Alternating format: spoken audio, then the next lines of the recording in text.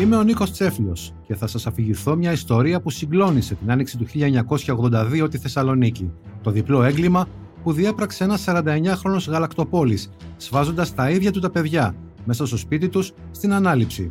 Ο ίδιος υποστήριξε ότι είχε αποφασίσει να αυτοκτονήσει, επειδή ο γάμος του δεν πήγαινε καλά και δεν ήθελε να τα αφήσει ορφανά. Όταν το ρώτησαν γιατί, αφού είχε πρόβλημα με τη γυναίκα του, δεν σκότωσε εκείνη, απάντησε: «Δεν είχα αυτό το δικαίωμα. Άλλος τη γέννησε, ενώ τα παιδιά ήταν δικά μου». Άβυσσος η ψυχή. Η δικαιοσύνη έκρινε ότι όταν έκανε το έγκλημα δεν παρουσίαζε καμία διαταραχή της συνείδησής του και χωρίς να το αναγνωρίσει κανένα ελαφρυντικό, τον τιμώρησε με τη βαρύτερη των ποινών. 2 φορές σε ισόβια κάθριξη. 1 για κάθε ζωή που είχε αφαιρέσει.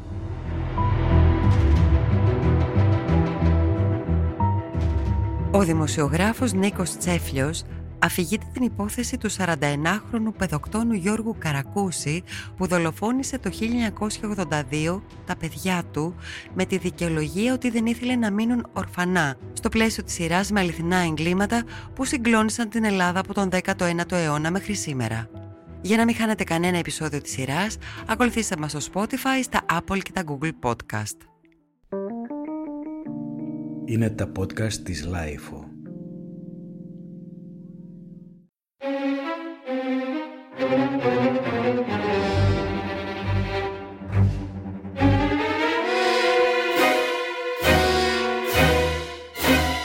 Οι ένοικοι της πολυκατοικίας της οδού Βασιλίσσης Όλγας 128 στην ανάληψη Θεσσαλονίκης αναστατώθηκαν το μεσημέρι της 31ης Μαΐου 1982 από γυναικείες κραυγές απόγνωσης. Ήταν η 45χρονη Βαρβάρα Καρακούση, που μόλις είχε βρει σφαγμένα τα παιδιά της στο διαμέρισμά της, στον πρώτο όροφο.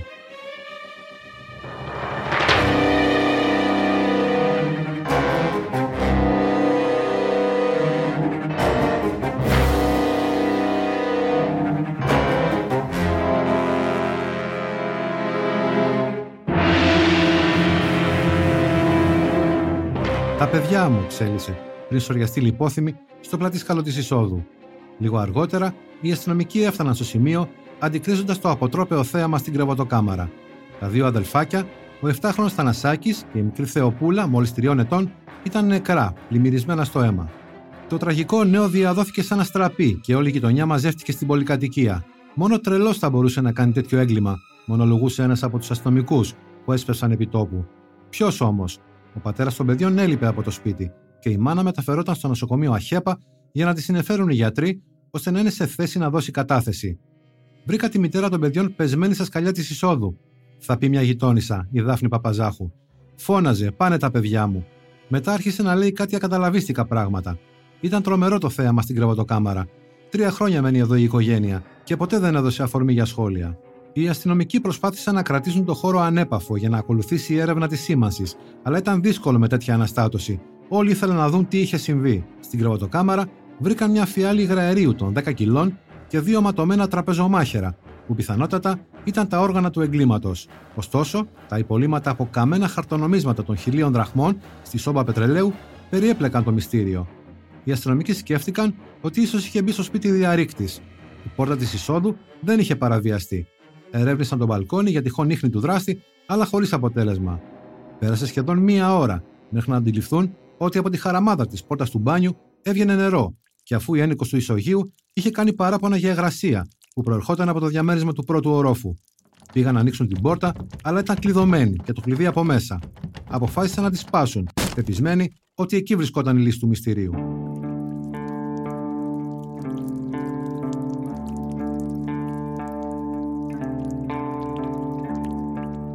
Πράγματι, μέσα στην πανιέρα, με ένα άδειο μπουκάλι ουίσκι δίπλα του, ήταν ημιλιπόθυμος ο πατέρας των 2 παιδιών, ο 49χρονος Γιώργος Καρακούσης, φορώντας μόνο τα εσώρουχα, ενώ η βρύση έτρεχε ακόμη. Ειδοποίησαν για ασθενοφόρο και προσπάθησαν να τον συνεφέρουν για να του πάρουν έστω μια κουβέντα. Μάταια. Το μετέφεραν στο νοσοκομείο Άγιος Δημήτριος, όπου έως αργά το βράδυ παραμιλούσε και δεν είχε επαφή με το περιβάλλον. «Πού είμαι, γιατί με έφεραν εδώ?» ρωτούσε ξανά και ξανά. Οι αξιωματικοί της ασφάλειας Θεσσαλονίκης περίμεναν πώς και πώς να συνέλθει, όχι τόσο για να ομολογήσει ότι είχε σκοτώσει τα παιδιά του, αυτό το θεωρούσαν σίγουρο, αλλά για να ακούσουν πώς μπόρεσε. Ακόμη και ο έμπειρος ιατροδικαστής Παναγιώτης Επιβατιανός δεν μπορούσε να μείνει συγκίνητος μπροστά στην τραγωδία. 20 χρόνια ιατροδικαστής, πρώτη φορά αντιμετωπίζω ένα τόσο άγριο έγκλημα, είπε. Έσφαξε τα παιδιά του και μετά το έριξε στο ποτό. Διαπίστωσε ότι τα δύο παιδάκια είχαν δεχθεί πολλές μαχαιριές. Ο λαιμός τους ήταν κομμένος πέρα ως πέρα, όπως και οι φλέβες τους. Ο παιδοκτόνος πιθανότατα σκότωσε πρώτα τον 7χρονο Θανασάκη και μετά τη Θεοπούλα. Τα παιδιά έφεραν και συμπτώματα ασφυκτικά, κάτι που οδηγούσε στο συμπέρασμα ότι με το ένα του χέρι τους έκλεισε το στόμα και τη μύτη και με το άλλο το κατακρεούργησε.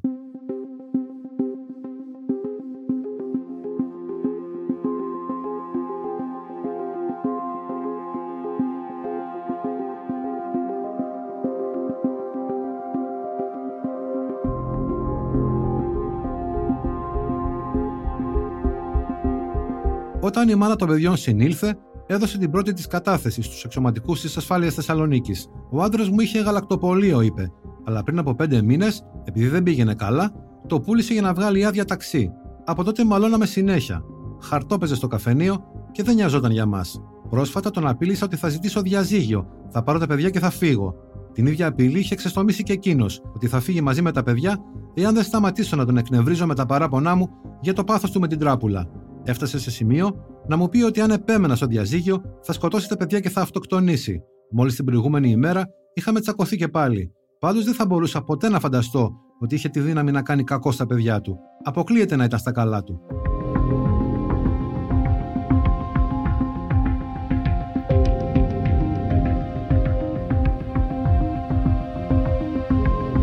Το επόμενο πρωί ο 49χρονος πατέρας, που καταγόταν από την Αλιστρά της Σερών, ήταν πλέον σε θέση να μιλήσει.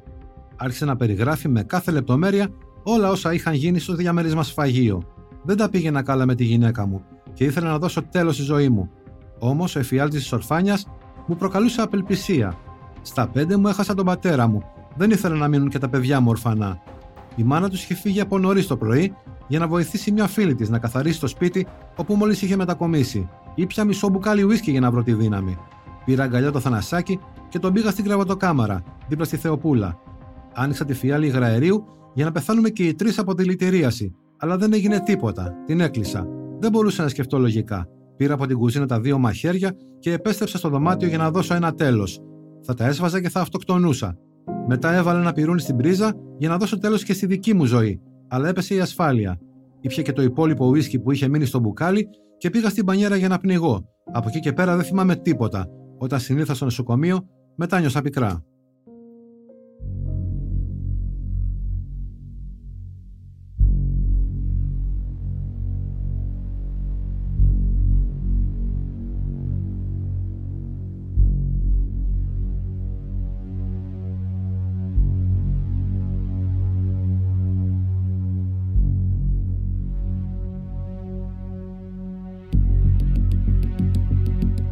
Ο 49χρονος παιδοκτόνος καυγάδιζε συχνά με τη σύζυγό του για ασήμαντες αφορμές.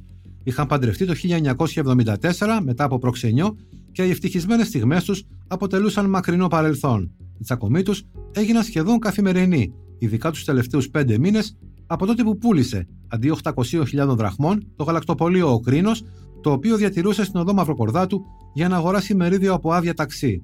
Όμως, αντί να προσπαθεί να μαζέψει τα υπόλοιπα χρήματα που χρειαζόταν, εκείνος δεν δούλευε και ξημεροβραδιαζόταν στο καφενείο Νέα Αστόρια, λίγα τετράγωνα από το σπίτι του και έπαιζε χαρτιά με τις ώρες. Μάλιστα, μια μέρα τον είδε εκεί η πεθερά του και έγινε έξαλλη. Έβγαλε την παντόφλα της και του την έφερε στο κεφάλι. «Σήκω πάνω, ρε ντεμπέλη», του είπε. «Εσύ ντερλίκωσες. Τα παιδιά σου ρωτάς τι θα φάνε, που κάθεσαι εδώ και χαρτοπαίζεις». Οι περισσότεροι θαμώνες μίλησαν στους δημοσιογράφους για έναν άνθρωπο οξύθυμο που έπαιζε καθημερινά, έχανε σημαντικά ποσά και έψαχνε αφορμή για καυγάδες.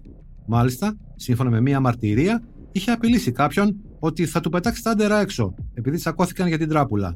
Αντιθέτως, παλιοί πελάτες του γαλακτοπωλείου του, που έρχονταν σχεδόν καθημερινά σε επαφή μαζί του, τον περιέγραφαν ως κύριο και καλό οικογενειάρχη. Ο εισαγγελέας του απήγγειλε βαριές κατηγορίες, οι οποίες επέσαιραν ακόμη και την ποινή του θανάτου, που μπορεί να είχε χρόνια να εφαρμοστεί, αλλά δεν είχε καταργηθεί ακόμη και τυπικά. Αυτή την ποινή προσπάθησε να εκτελέσει ο κόσμος, που συγκεντρώθηκε και έκλεισε τη μισή Βασιλίσσης Όλγας για να τον λιτσάρει κατά τη διάρκεια της αναπαράστασης, χωρίς να περιμένει την ετοιμιγορία της δικαιοσύνης. Την ίδια ώρα, οι ένοικοι της πολυκατοικίας είχαν πάρει εντολή από τους αστυνομικούς να παραμείνουν στα διαμερίσματά τους για να διευκολύνουν τη διαδικασία. Παρουσία του εισαγγελέα Θανάσιου Σμυρλή και του ιατροδικαστή Παναγιώτη Πιβατιανού κατέβηκε ανέκφραστος από το περιπολικό και αφού έριξε μια φευγαλαία ματιά στο αγγελτήριο θανάτου, δίπλα στην είσοδο της πολυκατοικίας, περιέγραψε με απάθεια, χωρίς ίχνος συγκίνησης, πώς έσφαξε τα παιδιά του και έριξε τα βάρη στη γυναίκα του, που όπως είπε ήταν γκρινιάρα, τον έβριζε και τον απειλούσε κάθε τόσο ότι θα τα πάρει και θα φύγει μακριά, εξαιτίας του πάθους του με την τράπουλα. 2 κούκλες της Θεοπούλας αντικατέστησαν τα σώματα των 2 παιδιών για τις ανάγκες της αναπαράστασης, ενώ το σκηνικό συμπλήρωναν τα αίματα στους τοίχους του στενάχωρου παιδικού δωματίου και τα φώτα της τηλεοπτικής κάμερας που στριμώχτηκε για τις ανάγκες του ρεπορτάζ στο μικρό διαμέρισμα του πρώτου ορόφου. Και εκείνος, ατάραχος, ανέβηκε στο κρεβάτι και γονάτισε για να περιγράψει την αποτρόπαια πράξη του.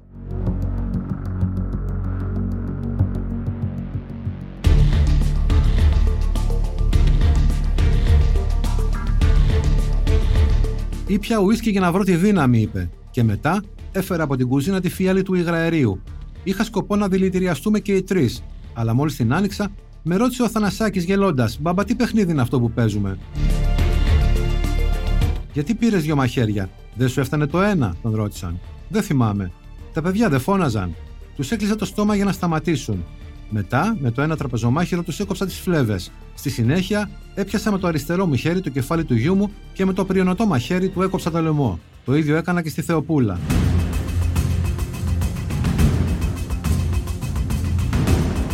«Τι έκανες αφού τα σκότωσες?»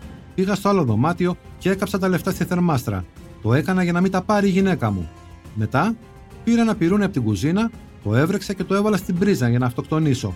Όμως έπεσε η ασφάλεια και δεν έγινε τίποτα. Γέμισα την μπανιέρα και μπήκα μέσα για να πνιγώ».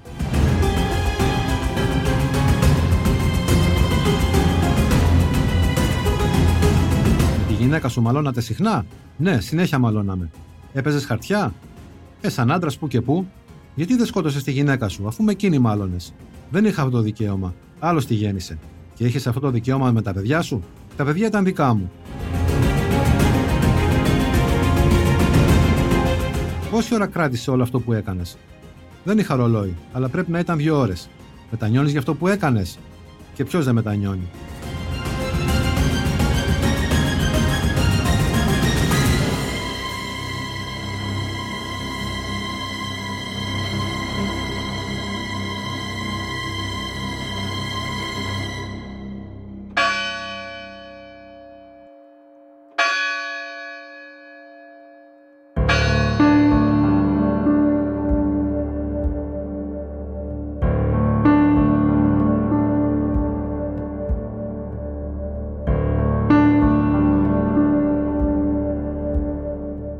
Νωρίς το απόγευμα, την ώρα που η τραγική μάνα αποχαιρετούσε συντετριμμένη και με ατέλειωτο μυρολόι τα αγγελούδια της στον ιερό ναό του Αγίου Αθανασίου στον Εύωσμο, ο παιδοκτόνος περνούσε την πόρτα του εισαγγελέα, φορώντας χειροπέδες συνοδεία αστυνομικών.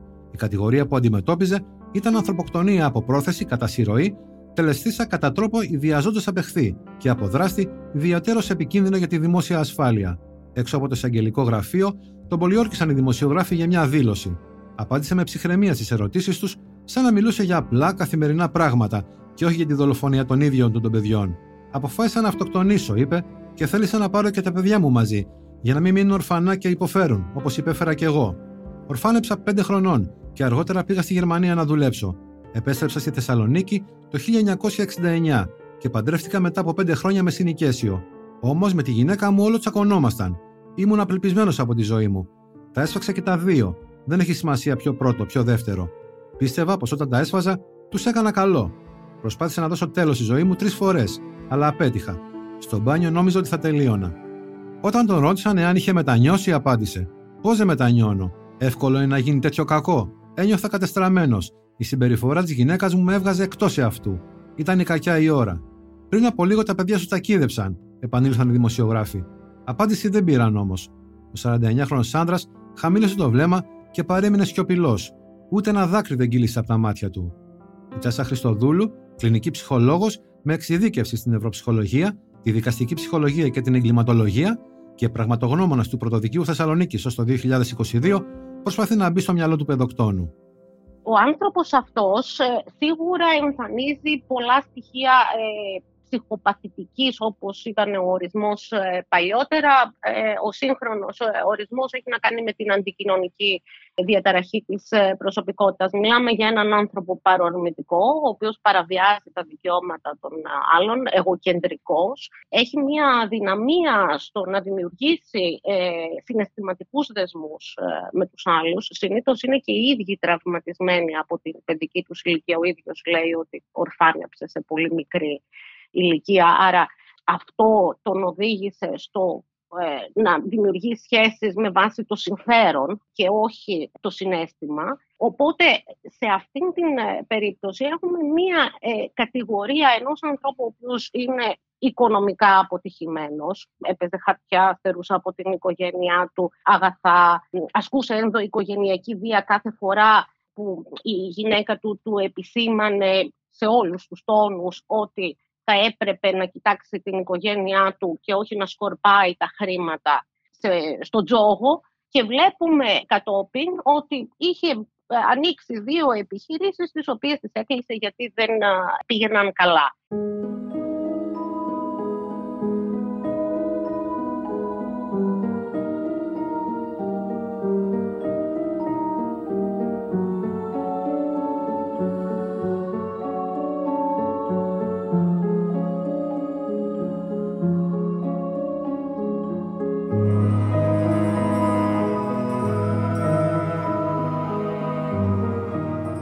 Σύμφωνα με την ανακοίνωση της αστυνομίας, στην οποία αναφερόταν με λεπτομέρειες στη γερή παιδοκτονία, ο δράστης δεν είχε αντιμετωπίσει ποτέ προβλήματα υγείας, ούτε και είχε νοσηλευτεί για οποιονδήποτε λόγο. Έγραφε χαρακτηριστικά την επόμενη ημέρα η εφημερίδα Μακεδονία, προσπαθώντας να μεταφέρει στους αναγνώστες της την εικόνα του παιδοκτόνου.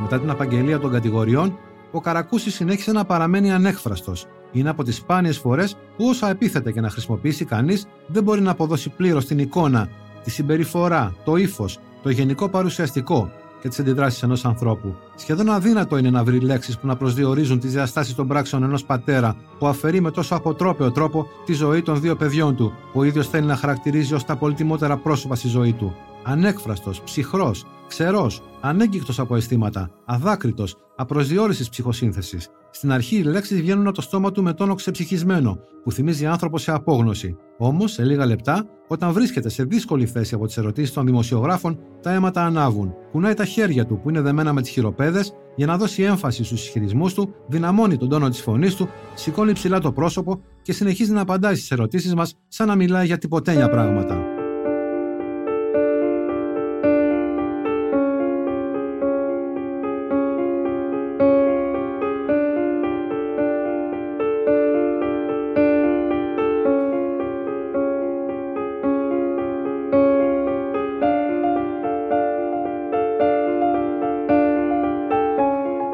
Ο ιατροδικαστής, μετά την εξέταση αίματος, μίλησε για μικρή σχετικά ποσότητα αλκοόλ και απέκλεισε το ενδεχόμενο ο παιδοκτόνος να ήταν μεθυσμένος όταν πήρε τη μοιραία απόφαση. «Πιστεύω», είπε, «ότι ο άνθρωπος αυτός υπέστη μια συναισθηματική έκρηξη. Είχε ψυχολογικά προβλήματα, καταπιεζόταν από αυτά και υπέφερε. Είχε όμως συνείδηση της πράξης του. Λογικό ελαφρυντικό δεν έχει. Πρέπει να εξεταστεί από ψυχιάτρους». Η Τέσσα Χριστοδούλου προσπαθεί να φωτίσει το κίνητρο του παιδοκτόνου. Το κίνητρο του ήταν κυρίως για εκδίκηση. Δηλαδή, η σύζυγος απειλεί ότι θα πάρει τα παιδιά και θα φύγει λόγω της βίαιης και επιθετικής συμπεριφοράς του και των πολύ άσχημων συνηθιών που είχε στο να χάνει χρήματα στα χαρτιά, και ο ίδιος έλεγε επίσης ότι θα πάρει τα παιδιά και θα φύγει αυτός, θα στερήσει δηλαδή από την μητέρα τα παιδιά της. Θεωρώ ότι το στρες το οποίο υπήρχε μέσα στην οικογένεια εκείνο το χρονικό διάστημα, το ένα γεγονός έφερε το άλλο, με αποτέλεσμα κάποια στιγμή όντως αυτός ο άνθρωπος να θεωρήσει ότι βρίσκεται σε ένα αδιέξοδο και ο μόνος τρόπος να διαφύγει είναι να σκοτώσει τα παιδιά του και μετά να αυτοκτονήσει και ο ίδιος. Ο ίδιος συνειδητοποίησε κάποια στιγμή ότι θα τιμωρηθεί για την πράξη αυτήν, οπότε έπρεπε να διαφύγει. Και ενδεχομένως θεώρησε ότι θα αποκαλυπτόταν η δράση του όλα αυτά τα χρόνια και αυτό είναι κάτι το οποίο δεν μπορούν να το αντέξουν. Είναι ο εγωισμός, η καλή έξωθεν μαρτυρία, είναι η διπλή ταυτότητα αυτών των ανθρώπων. Άλλος άνθρωπος μέσα στο σπίτι, άλλος άνθρωπος στο κοινωνικό πλαίσιο.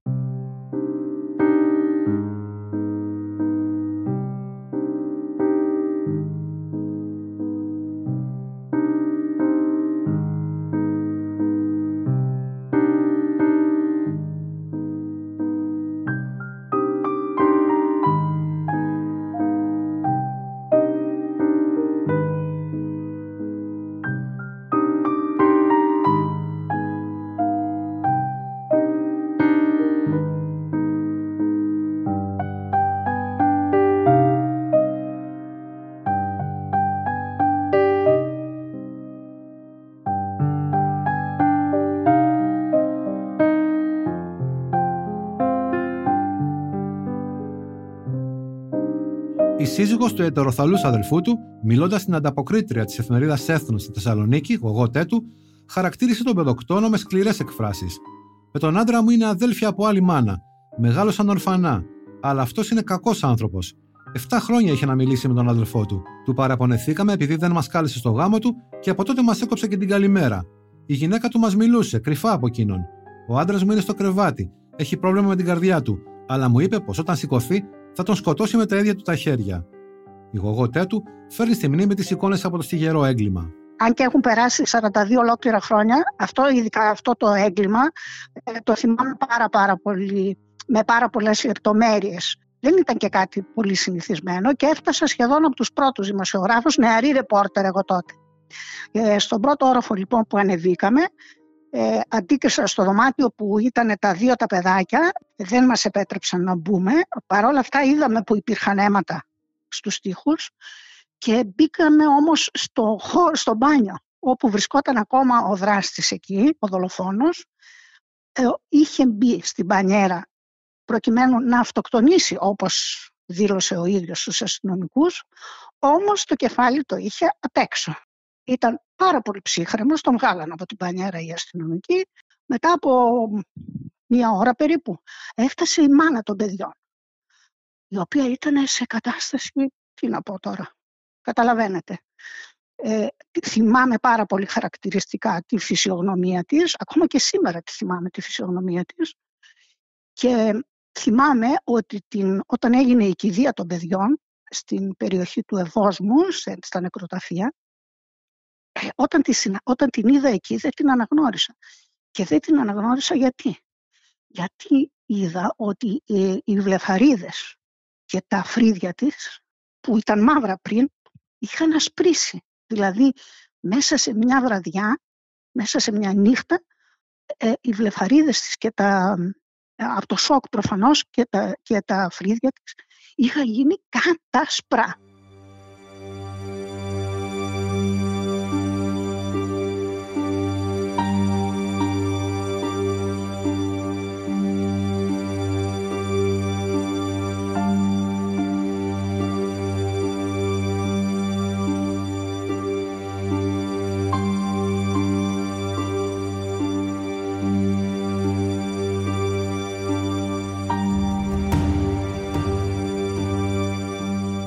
Μετά την απολογία του στον ανακριτή, όπου επανέλαβε όσα είχε πει και στους αστυνομικούς στο στάδιο της προανάκρισης, ο 49χρονος παιδοκτόνος κρίθηκε προφυλακιστέως.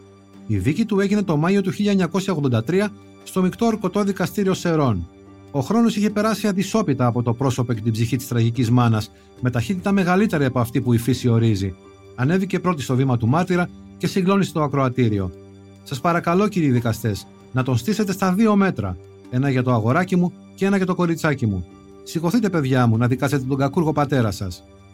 Λίγο νωρίτερα, η γυναίκα είχε προσπαθήσει να πλησιάσει με απειλητικές διαθέσεις τον κατηγορούμενο, την ώρα που το μεταγωγικό λεωφορείο έφτανε στα δικαστήρια. Το ίδιο και αρκετοί συγγενείς, αλλά συγκρατήθηκαν από τους αστυνομικούς.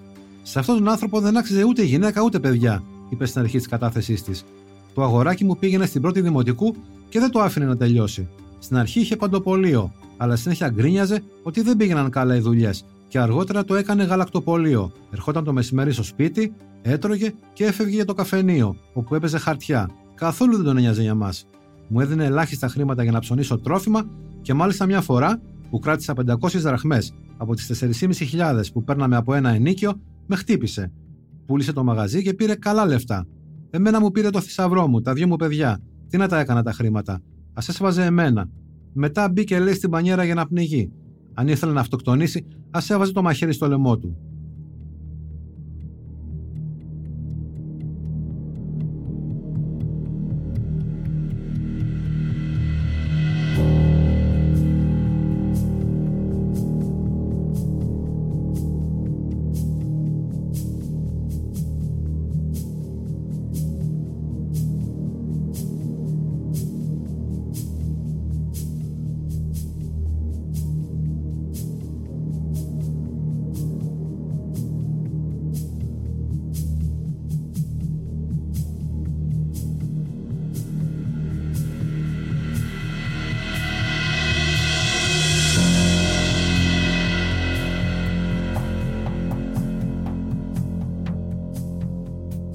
Στη συνέχεια της κατάθεσής της, που διακοπτόταν κάθε τόσο απαναφιλητά, η τραγική μάνα μίλησε για το μοιραίο πρωινό που άλλαξε με τραγικό τρόπο τη ζωή της.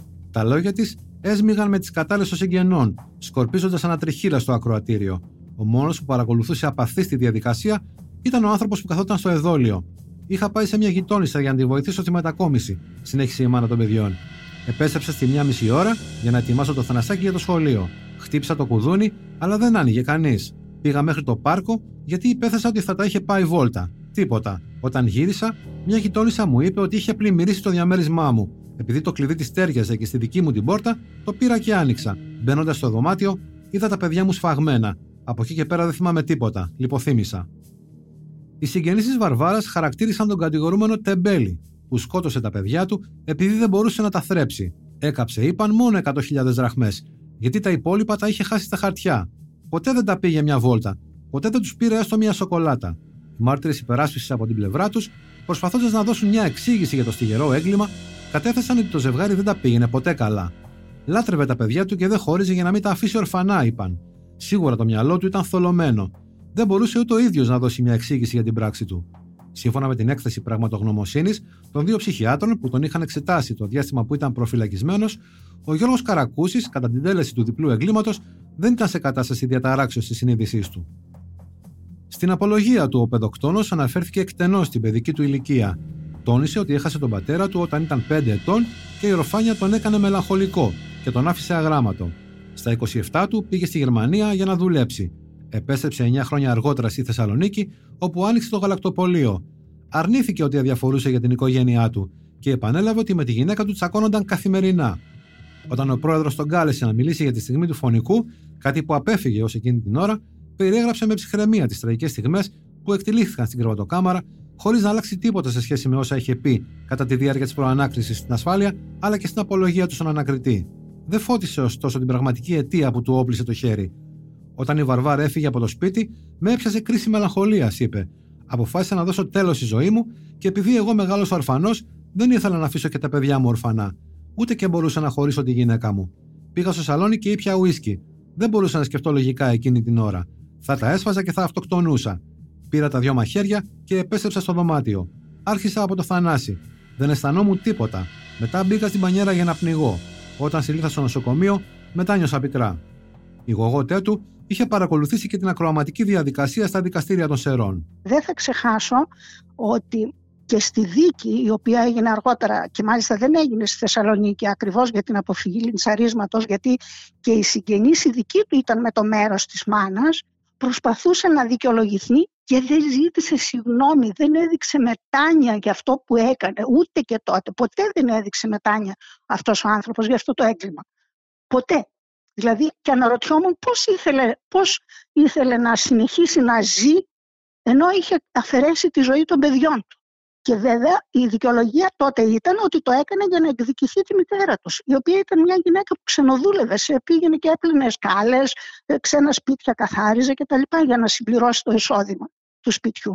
Ατάραχος και στην αναπαράσταση Και όταν έκανε το έγκλημα, που τον βγάλανε από την πανιέρα τότε που υποτίθεται ότι θα αυτοκτονούσε, και την επομένη στην αναπαράσταση, αλλά και στη δίκη.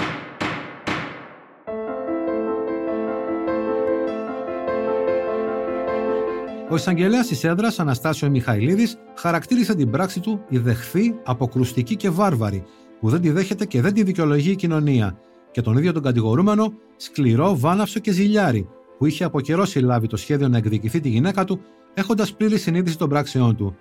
«Δεν υπάρχει πιο φρικαλαίος τρόπος εκδίκησης για μια μητέρα», είπε χαρακτηριστικά. «Είναι φανερός ο σκοπός της εκδίκησής του, με θύματα τα παιδιά. Τα είχε και τα έχει 400, και δεν είναι δυνατόν να φύγει από αυτή την αίθουσα με τη φράση «μου σάλεψε». Δεν υπάρχει καμία δικαιολογία για τις πράξεις του, ούτε ελαφρυντικό». Κλείνοντας την αγόρευσή του, ζήτησε να κηρυχθεί ένοχος κατά το κατηγορητήριο. Το δικαστήριο ευθυγραμμίστηκε με την πρότασή του, καταδικάζοντας τον παιδοκτόνο σε δισισόβια κάθριξη. Το μεικτό όρκωτο εφετείο Θεσσαλονίκης, όπου εκδικάστηκε η υπόθεση του παιδοκτόνου σε δεύτερο βαθμό, σφράγισε την ποινή του και δεν τη μείωσε ούτε κατά μία μέρα, καθώς τον έκρινε και πάλι ένοχο χωρίς κανένα ελαφρυντικό.